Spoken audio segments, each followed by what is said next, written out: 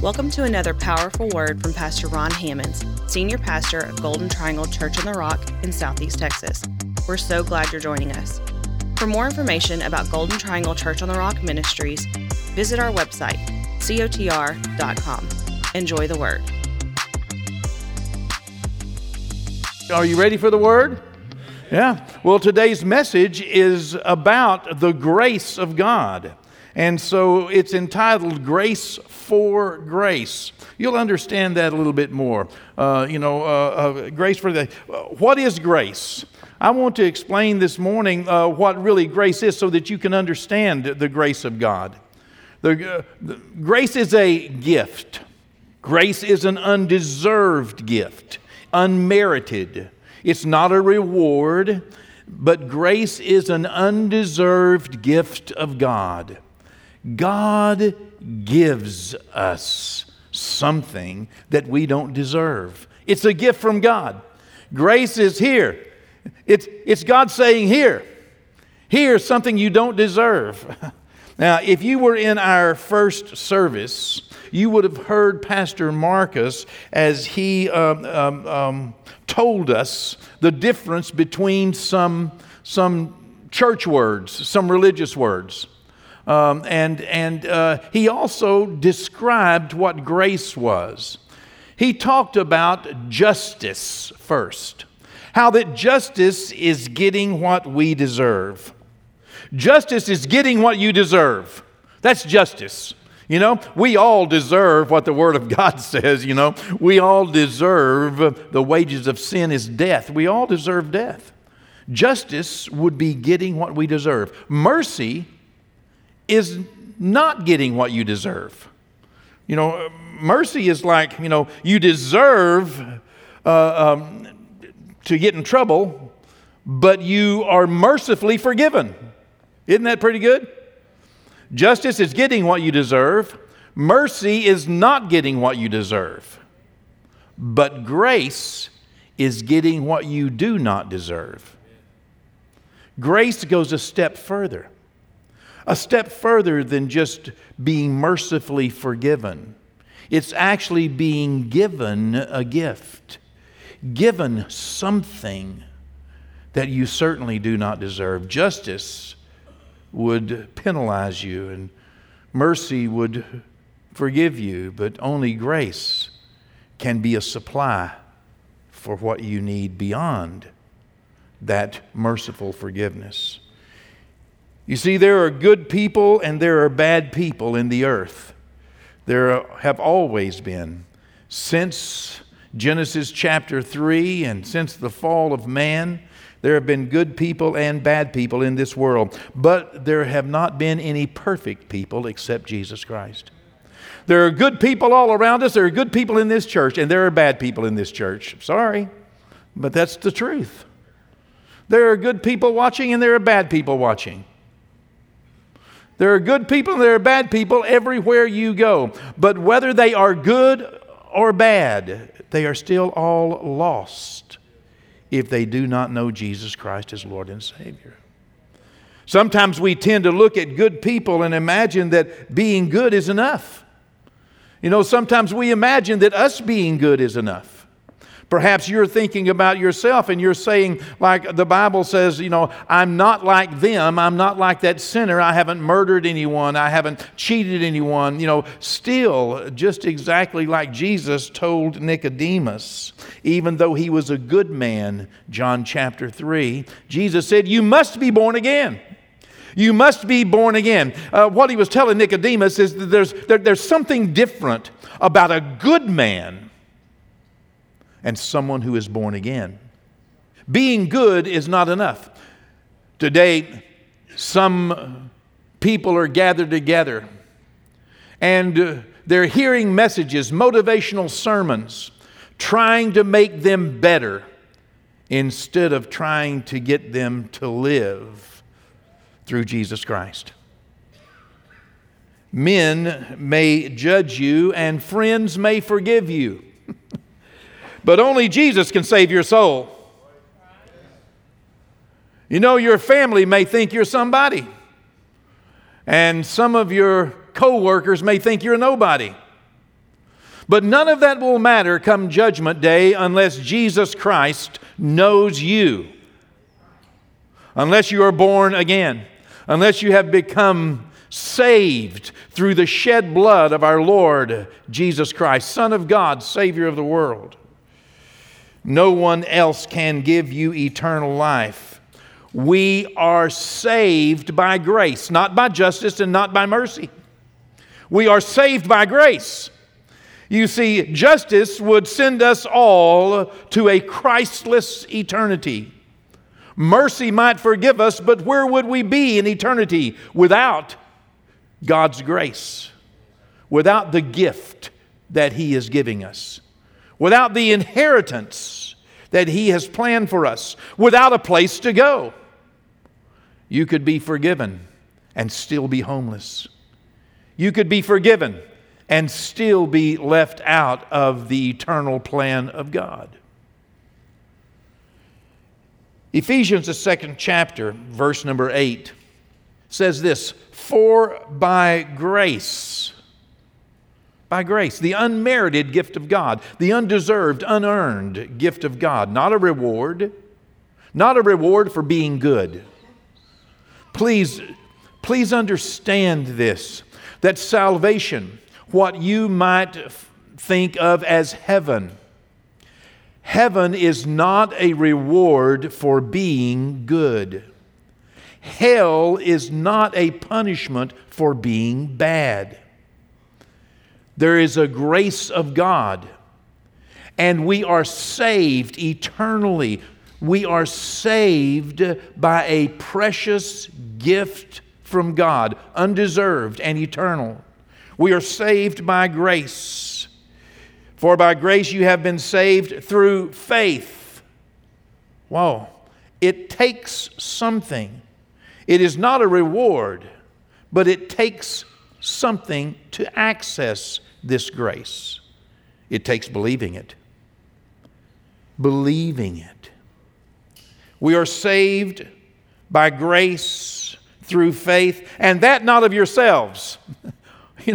You don't even have the faith to get saved on your own. It's not even of yourselves. And it is a gift of God. Grace is a gift of God. God even has to give us the gift to believe Him. God even has to give us the faith that we need to trust in the unseen, to trust in that we cannot, calculate in our own minds. It's a gift of God, not of works. Verse 9 says, "Lest anyone should boast." No one can brag and say that I came to God on my own. I believed in God of myself. I am such a person of faith that I possess faith to the point to where I did not need God to introduce this or to give me the gift or the grace. You see, if you have committed a crime, let's say that I committed a crime. Justice demands that a judge sentence me appropriately. Okay? Right? That would be just. That would be just. Now, if I committed a crime against another person, the person that I injured, in some cases, could refuse to press charges. That would be merciful, wouldn't it? And I could be released. I could be let go. I could end up not getting what I deserve. Let's say I committed a crime against someone and they said, no, I'm not going to press charges. And for whatever reason, that satisfied the judge in the case. And then the judge would let me go. I would be forgiven. That would be merciful. Boy, that'd be merciful. I mean, how many times have you been let go? How many times have you passed a policeman and you looked at your speedometer and you should have, you qualified for a ticket, and for some reason you did not get one? You were not chosen. They did not stop you, whatever, okay? Or maybe they stopped you and have you ever been stopped and have been forgiven and just let go? given a warning. Yeah. Well, that's mercy. But let's say that I commit a crime that's worthy of death.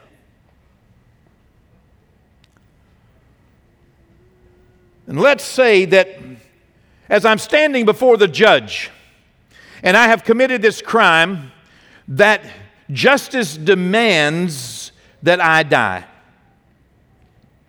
Let's say that the judge's son, who is innocent and has always been this perfect son, wonderful son, let's say he comes into the courtroom and he says to the judge, "Dad,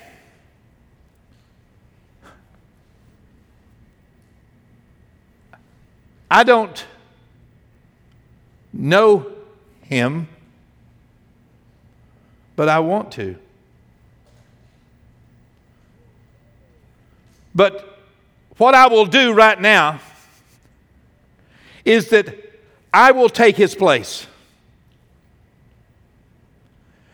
And if you will sentence me to death in his place and let him go." Now, so far, we've gotten the mercy. But the son's not stopped. The son says, "And Dad, Father, not only will I take his place and you sentence me to death, but also, would you adopt him as your son in my place? And all that you have been saving and all that you have been creating, because I know I have watched you. I have watched you for all of my life, creating things for me, building things for me. I have watched you amassing wealth and houses and lands and galaxies for me. Instead of giving it to me, would you give it all to him? Would you make him the inheritor? Let me die and take his place, but let him have my place." That's grace. For the Father to say, "Yes, it is done." That's what we're dealing with. That's the kind of love that we're dealing with. That's the kind of love that not only, forgives, but supplies. This is the grace of God. John, the first chapter, John is writing and he says this about John the Baptist. John the Baptist made a declaration. He said, "For the law was given," in verse 17, "for the law was given through Moses." We can understand the law. We understand justice. We understand justice and we understand mercy. The law was given through Moses, but grace and truth came through Jesus Christ.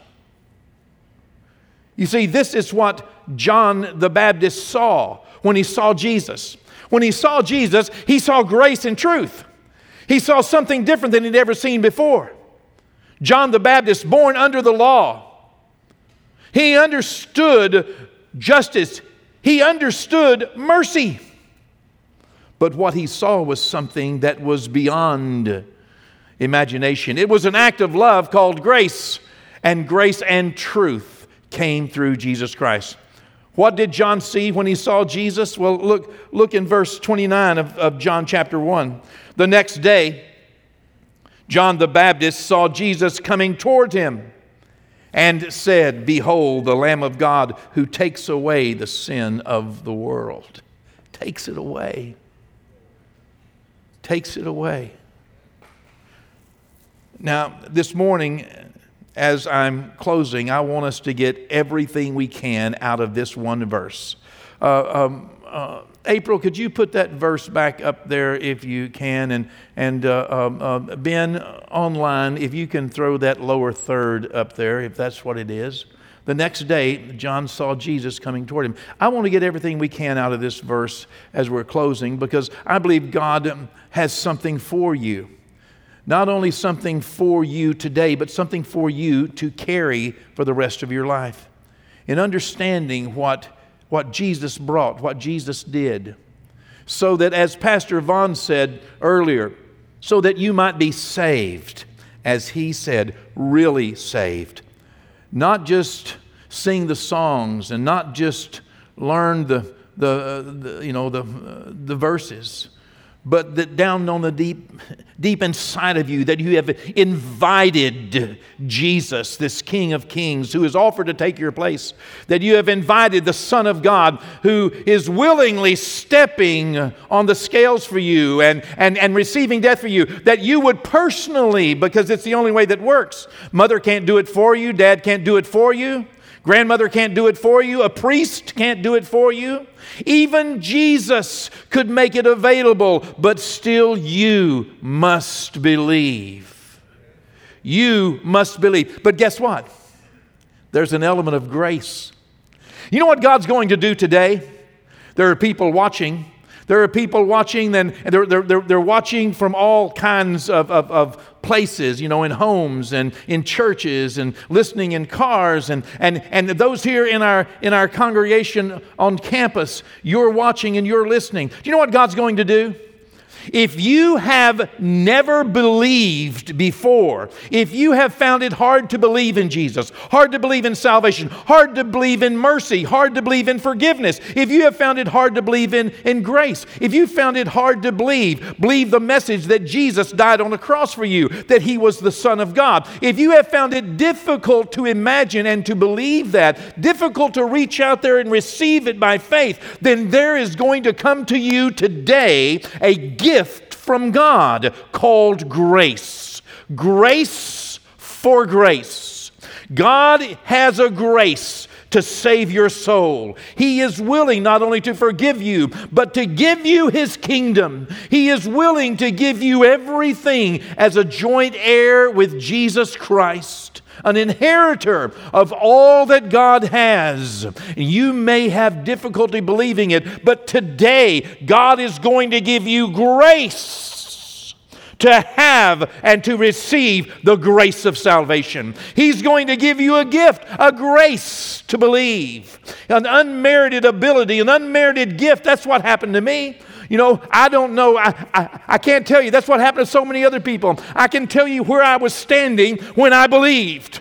I can tell you that it wasn't from me. It wasn't from what the preacher said. I wasn't even listening to the preacher. I can tell you I didn't even know what the sermon was about. But something happened to me. Something happened. It was a gift God gave me. And all of the sudden I believed. I believed. I knew that it was real. I knew that He was true. I knew He would save my soul. I knew He would forgive me. And I knew He would be my Lord and my King. I don't know how I knew, except God gave me a grace. That grace is available. Grace and truth came through Jesus Christ. Look at what John is saying here in John 1:29. The next day, John saw Jesus coming toward him. Now, first, John saw Jesus getting closer to him. Yes. But there is an element here that we should always look into the Word of God and say, what is this? What truth is this to me today? What can I take from this? How can I be that person who is there in that moment and see what is going on? Do you know, in reality, the spiritual takeaway from this particular verse is that Jesus is always coming towards us. Jesus is never trying to get away from you. He is always running towards you. You may have heard some message at some point that says that if an angel's sitting on the hood of your car and you go over the speed limit, I've heard these people say these things, the angel leaves. Hogwash, whatever that is. If anything, He calls 4 more angels to get in the car with you. Okay? Jesus will never leave us and never forsake us. He is an ever-present help in the time of trouble. He is always coming close to us. There is no problem, there's no trouble, there is no test, there's no tribulation, there is no sin, there is no failure, there is no decision you could make in which Jesus would turn around and walk away from you. When the earth was void and without form and darkness covered the face of the deep, the Spirit of God moved on the face of the waters. Jesus came down to a lost world. He gets closer to problems. I'm not saying become a problem, but if you are a problem today, Jesus is coming towards you. He's coming toward you right now. Jesus is coming toward you. He's going toward your children. He's going toward your children's children. He's reaching out to your friends. He's going toward your enemies. He's going toward those coworkers that aggravate you and irritate you and sometimes you want to get away from. He wants to get close to. Jesus is always coming towards us. It's what John the Baptist said about Jesus. Behold, he said, as we continue. Number one, he's always coming toward you. Number two, behold the Lamb of God who takes away the sin of the world. Now, without getting into deep waters in which I cannot survive, and I'm talking about the Greek, okay? Without going into boredom, let me simply explain to you what this concept of taking away is. Okay. Behold the Lamb of God. See, it's the Lamb of God who takes away the sin of the world. You know what sin is. To miss the mark, specifically this one, to err, the world, cosmos. This take away is one Greek word. And it's what we call a historical present. Pastor Ken will appreciate this. He reads the Greek Bible probably every week. Is that correct?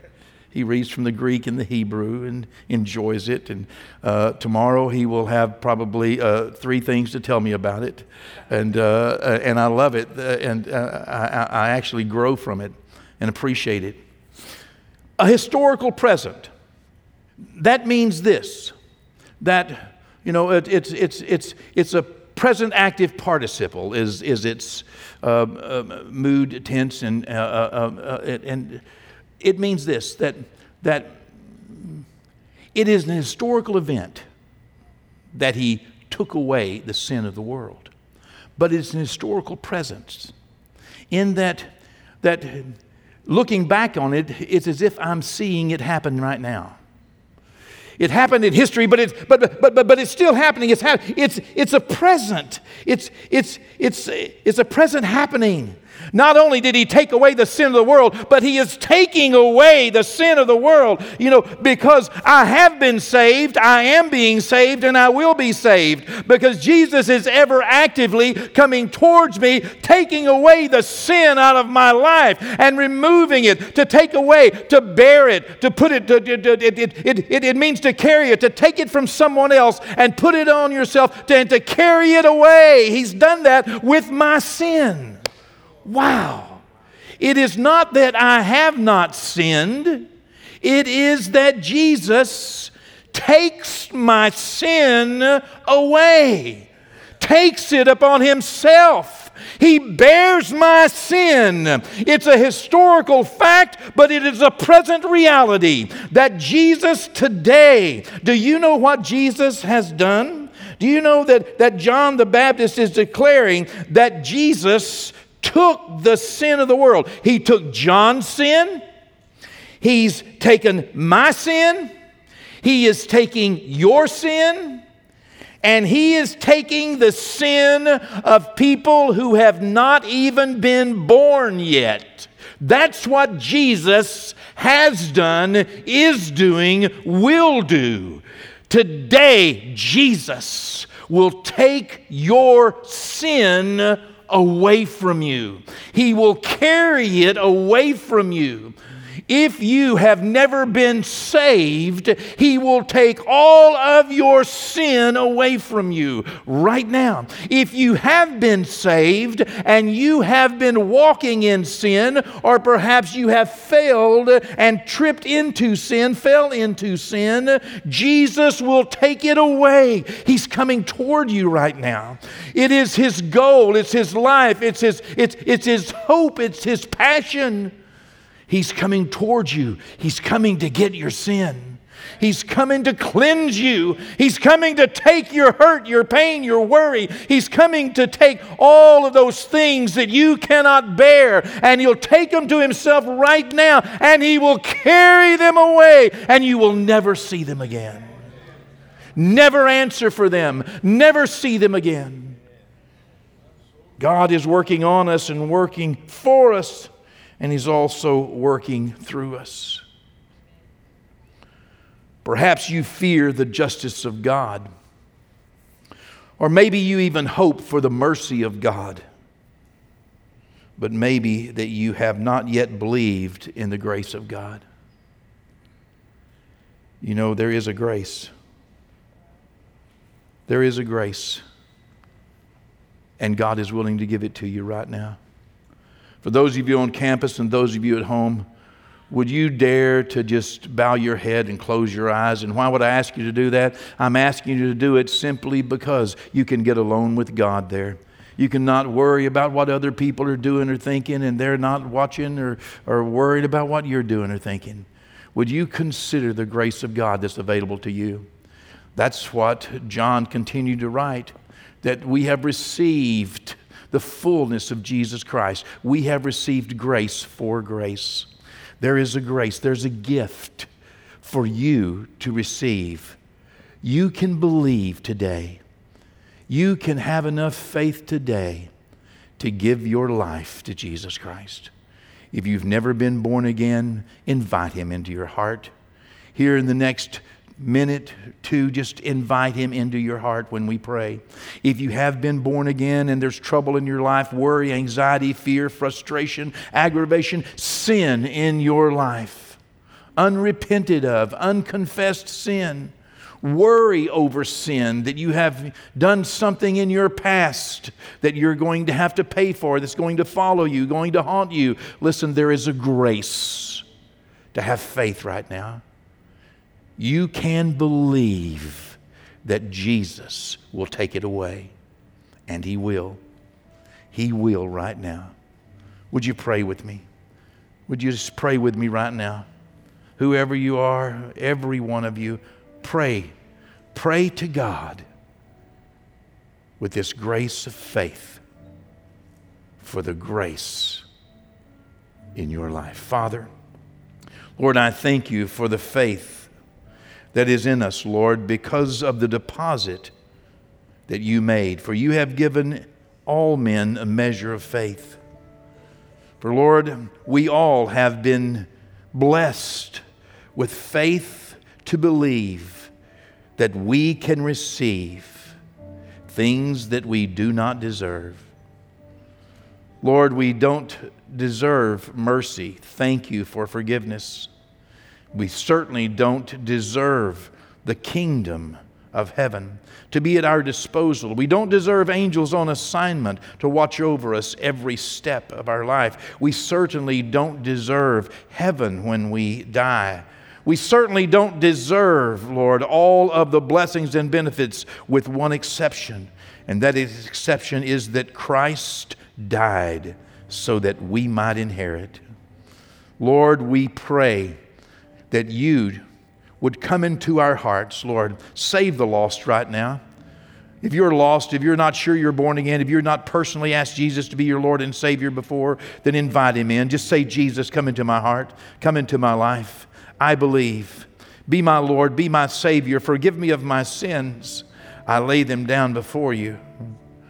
If you are born again and you still need Jesus, you need forgiveness, you need to stop worrying about the sin that has so easily beset you, you need deliverance from it, then just give it to Him right now. There's a grace for you to give it to Him. There's a grace to be set free.